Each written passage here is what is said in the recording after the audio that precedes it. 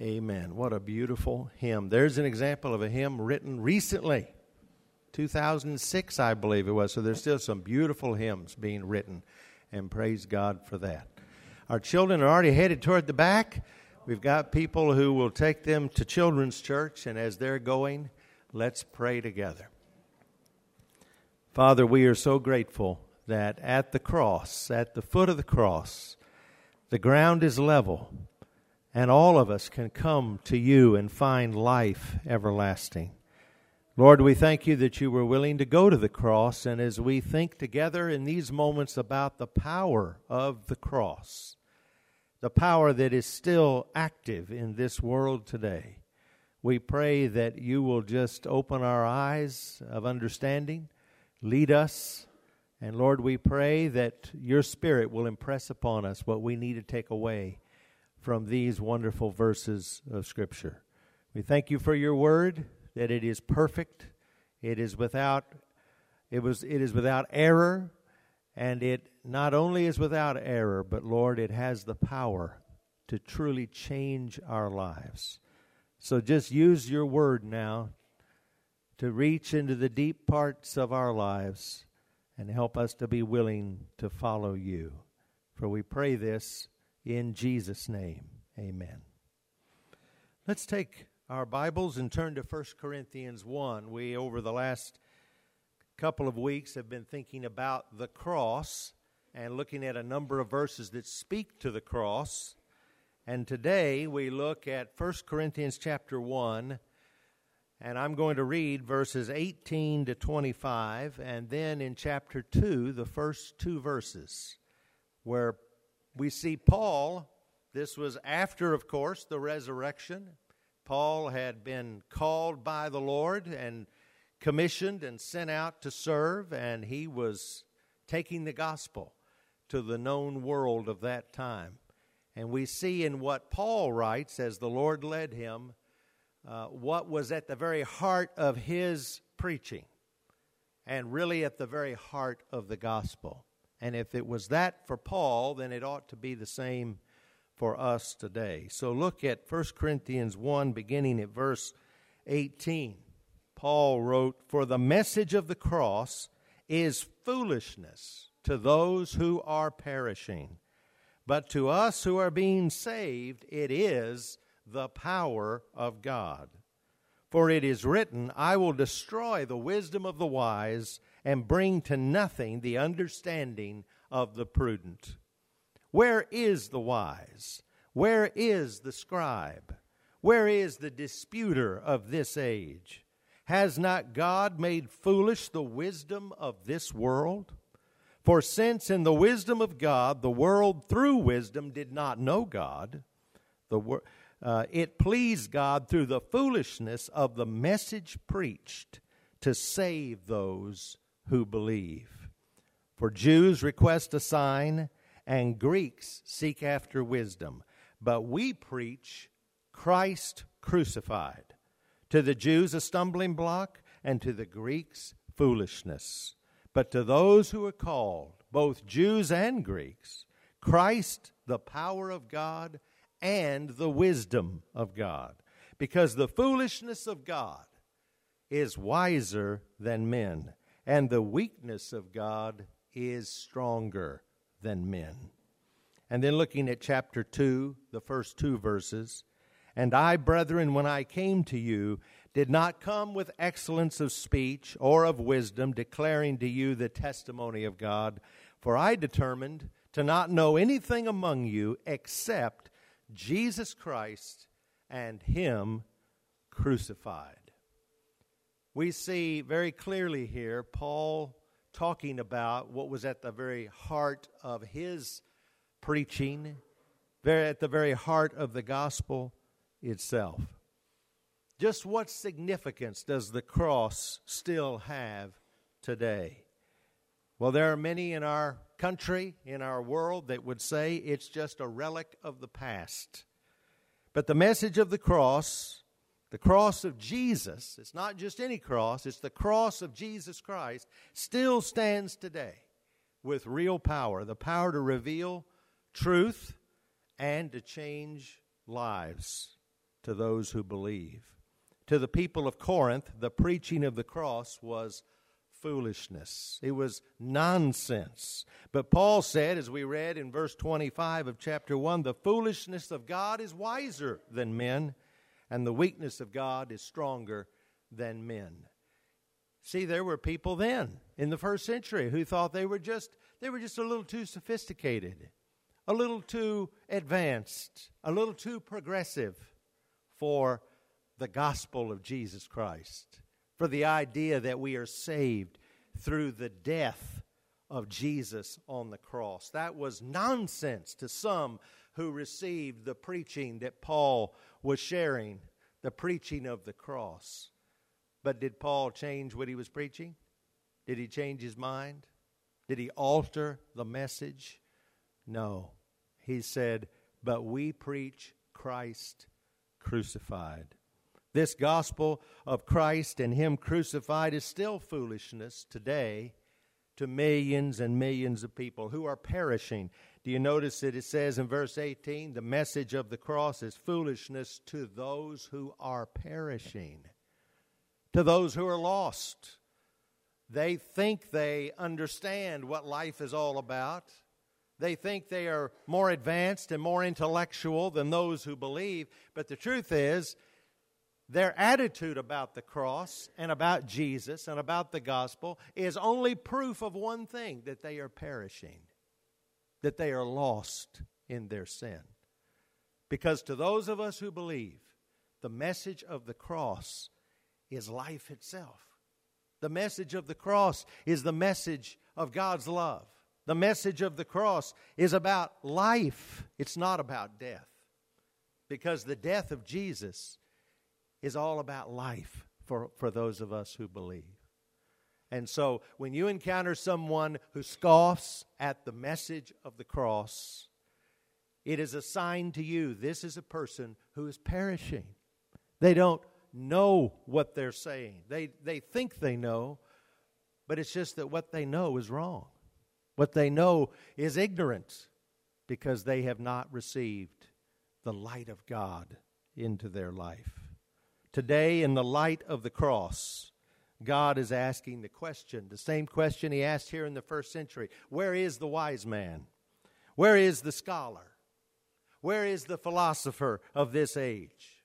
Has God not made the wisdom of this world to be foolish? You see, the foolishness of God, and that doesn't mean it is foolish. It means from the perspective of the world, what they call foolish. The foolishness of God is wiser than any man on the face of the earth. And so never be afraid to stand up for the message of the cross. The offense of the cross is in and of itself what must happen in a person's life for them to understand they're a sinner. We must be confronted with our sin. And it's the message of the cross that has power to do that and to lead us to life itself. Paul said, we preach Christ crucified. This is the focal point of the gospel. Now, this was after the resurrection, right? Absolutely it was. Jesus had risen from the dead. He had appeared to more than 500 people. He had ascended to heaven. And then you had Saul of Tarsus, who was a Jew, a Pharisee of the Pharisees. He was doing everything he could to try to destroy the spread of the gospel and to stop the church, the early church. And then he met Jesus on the road to Damascus. Jesus appeared to him. He was gloriously saved himself. And then he went out and began to preach. What did he preach? What was at the very heart of his preaching here? Christ crucified. Now, that doesn't mean he's diminishing the resurrection. But one thing is for sure, there would have never been a resurrection of Jesus from the dead if he hadn't died. If he hadn't died for our sin. And of course, that death would not have had power to change all of our lives if he had not risen from the dead. And so really the two go together. But as Paul talks about it here to the Corinthians, He was not ashamed of the gospel of Christ. He was not ashamed to come to them and preach to them Christ crucified, because the picture of Christ crucified is the image of the blood of Christ flowing from the cross. The precious blood that we looked at a couple of weeks ago. And that blood being able to cover our sin, cleanse us. He was paying the price for our sin and our rebellion and our guilt. The message of His shed blood is revolting to many. There are many today who would turn away from such a sight. And there are even those who claim the name of Christ who have agreed with the world's foolishness or the world's wisdom from their perspective. That it's just a little too violent to talk about the death of Christ or to think of the blood that He shed for us. We'd rather talk about the love of God. We'd rather talk about how God has done so much for us. Well, He has. And it's all wrapped up in the cross of Christ. The love of God is so clearly seen in what Jesus did when He went to the cross for us. And yes, it is offensive. It should be offensive because we are the offenders. We are the sinners. We are the reason Jesus went to the cross. We sang that song, "Were you there when they crucified my Lord? Were you there when they nailed Him to the tree? Were you there when they laid Him in the tomb?"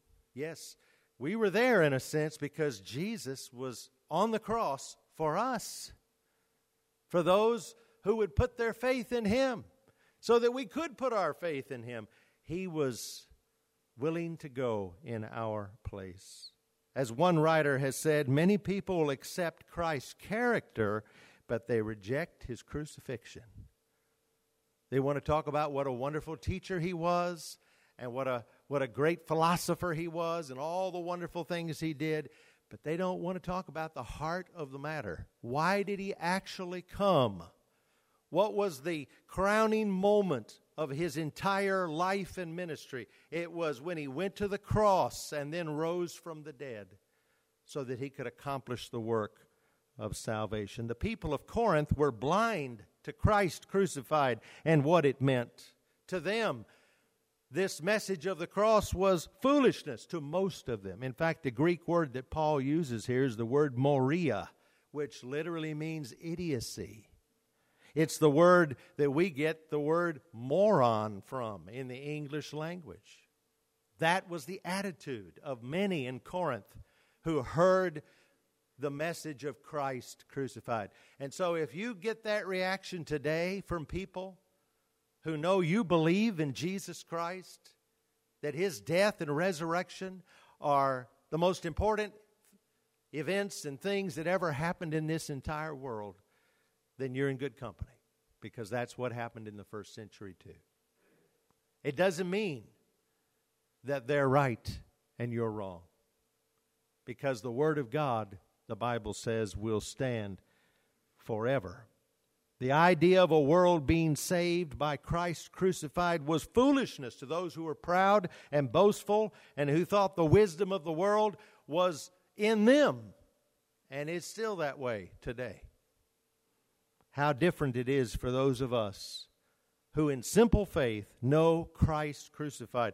To us, it says, who are being saved, it is the power of God. What is this power of the cross? What does it do? There's a cross behind me here. Everywhere you see a cross, it is at work. The message of the cross, when it is proclaimed, when it is lived out, when it is shared, it is at work. One thing it does, it reveals guilt. It stands forever as a statement of the world's guilt. That's why a lot of people are offended by the sight of a cross. Because the very fact that there is a cross that Jesus died upon. It is saying to all of us in the world, we are sinners. Why else would he go to the cross? The only reason he went to the cross, the heart of the message of the cross, is that you and I, every human being, we are sinners. We are guilty. And we needed help. And that's why Jesus came. God who became a man to take our place. And so the cross always declares the sinfulness of mankind in its most terrible display of guilt. The guilt of humanity was there at Calvary. Never more black, never more hideous, never worse. The Scripture teaches that the heart of man, men and women, is desperately wicked. We are not innately good and getting better and better. That is a fantasy. That is a fable. We are sinful at our core. And that's why we need the help of God. And that's why so many today reject the message of the cross. Because they don't want to face up to who they really are.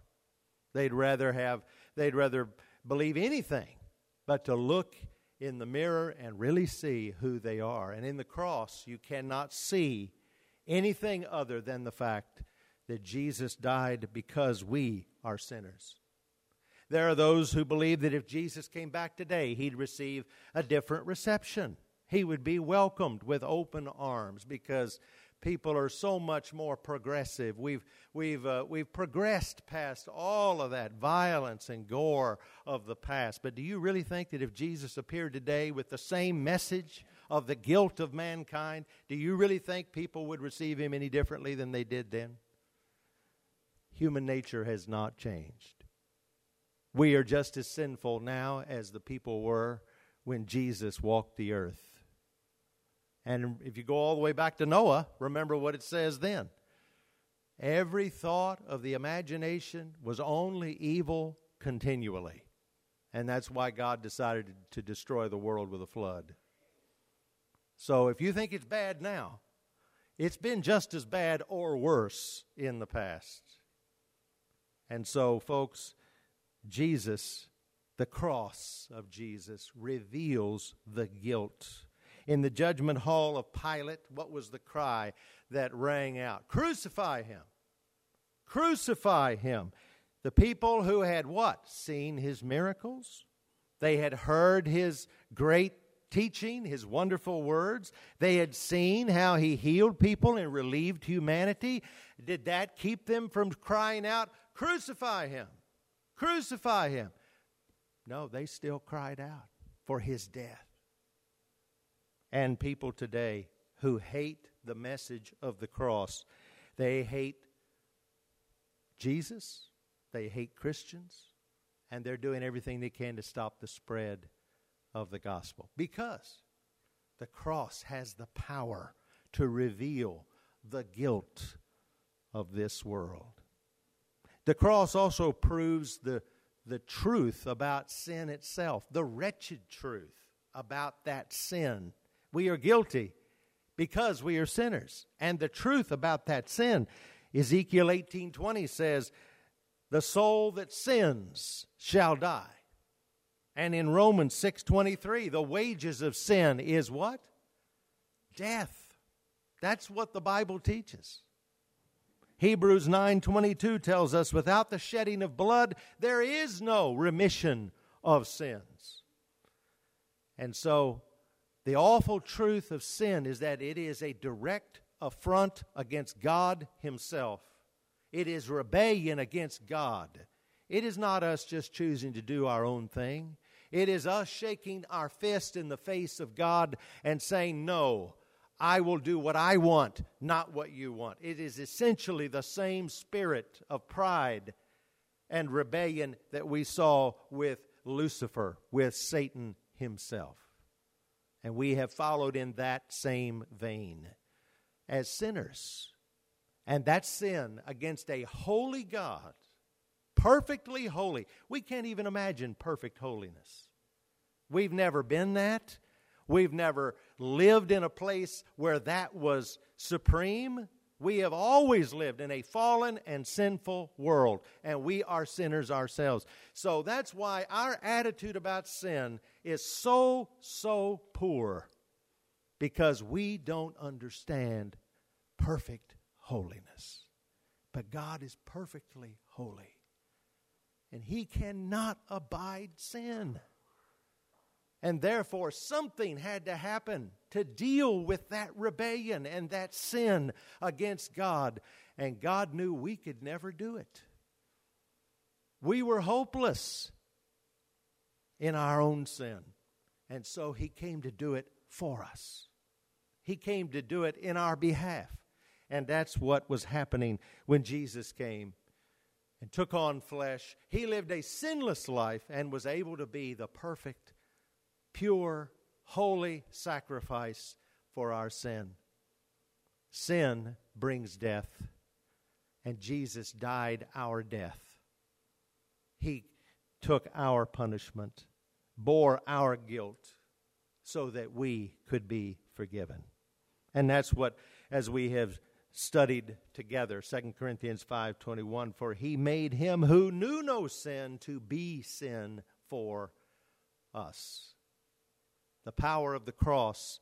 It says the world is guilty, and it also says that sin has to be dealt with. God can't just look the other way because He's holy. People say, well, why couldn't He just forget about it? That couldn't be done, and God still be God, because He's perfectly holy. But He has dealt with the problem of sin in our behalf. The cross also has the power to display the amazing love of God. And so those who say we should talk about God's love, they're absolutely right, but nothing talks about the love of God more powerfully than the cross of Jesus Christ. Because Jesus was willing to endure even the death of the cross. He was willing to experience all of what it meant to bear the sin of the world. And the cross stands as the statement forever that God's love is an amazing love, and He loves you. He loves each of us individually. He loves all people. But Jesus died for each one of us. We can look at the beautiful creation that God has given us. The Bible says that declares the glory of God. But nothing declares the glory and majesty and love of God like the cross of Jesus Christ. John 3:16, of course, for God so loved the world that He did what? He gave His only begotten Son. Gave how? Gave where? On the cross. Sacrificed His own Son to pay the penalty and price of our sin, so that whoever believes in Him should not perish, but have everlasting life. The cross displays the amazing love of God, and it shows the way to victory. The cross displays that Jesus has paid the price of our sin, and victory is now possible in your life. Victory over sin. It's really already been done. It's been paid for. It's been provided, but it is not active in your life until Christ lives in you, until you receive what He did in your behalf. In the cross, we see that Satan has been defeated. We've been defeated many times by sin and temptation, haven't we? But Satan has been defeated. Sin has been defeated. Death has been defeated in the cross of Christ, in His death and His resurrection for us. The cross is the instrument by which God has delivered us from the penalty of our sin. And so when you look at the cross, I hope you see all of this. I hope you see victory.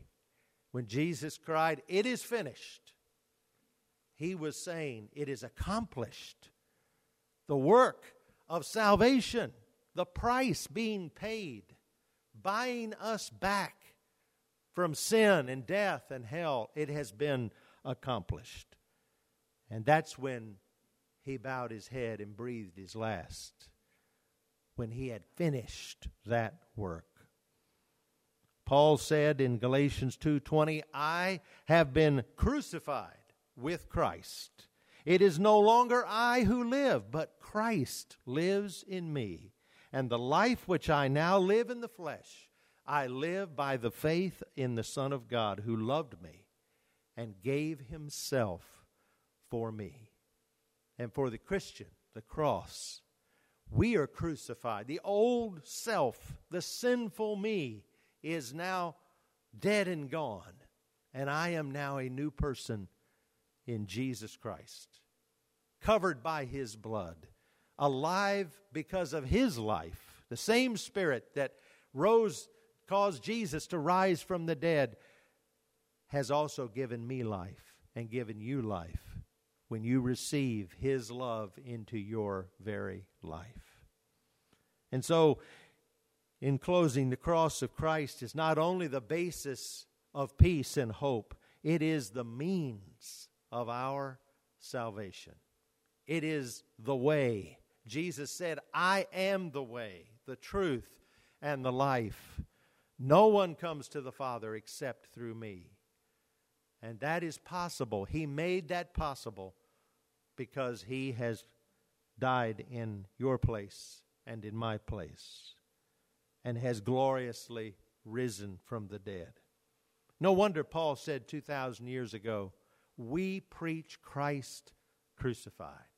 It is a stumbling block to those who want to be saved through their own merit and their own ability. It is a stumbling block to those who say, no, I don't want a sign of weakness. I want a Messiah who will be a conquering king. That was a stumbling block to the Jews.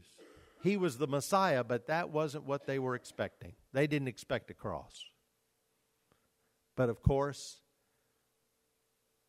though he died that death, that awful death, and rose victoriously from the dead, he wasn't an earthly king, but he is the King of Kings and the Lord of Lords. And so we know that in Christ, in Jesus Christ, we don't have to see him as a stumbling block. We just need to receive him and his love and his grace and his mercy. It's all about him. It's not about us. Because my life is now his life. When you give your life to Jesus, life becomes all about him. And so it was a stumbling block to the Jews. It was foolishness to the Greeks. There's still a lot of people think like the Greeks. Philosophy, wisdom from the world's perspective. Just a little too smart, for religion. Just a little too smart for the cross. Well, you're going to be just a little too smart to go to heaven too. Because the only way to get there is through the cross of Jesus Christ. It is the foolishness of God from the world's perspective. What the world says is foolish, but God says this is truth. It is that truth. Jesus, him crucified, him rising again. It is Jesus who can give you life on this earth and life everlasting. The power of the cross. Would you pray with me? Lord, we thank you for what you have done for us. We can't stop talking about it. That's what Paul was saying to the Corinthians. He didn't care whether people wanted to hear it or not. It's what people must hear. It is the power of God. And so we thank you, Lord, that you have given us your word so that we can continue until you return. We can do our part to continue to proclaim Christ crucified. And so may we do that here in this church. May we do it as the church when we go out the doors of this building, everywhere we go throughout the week. May our lives be all about sharing your love and your grace through the cross with the world who needs you so much. Lord, we pray in this time now of invitation, if there's someone here who needs to receive the message of the cross, they need to believe it. They need to trust in you. May this be the moment, the hour, that they give their life to you and receive what Jesus did for them.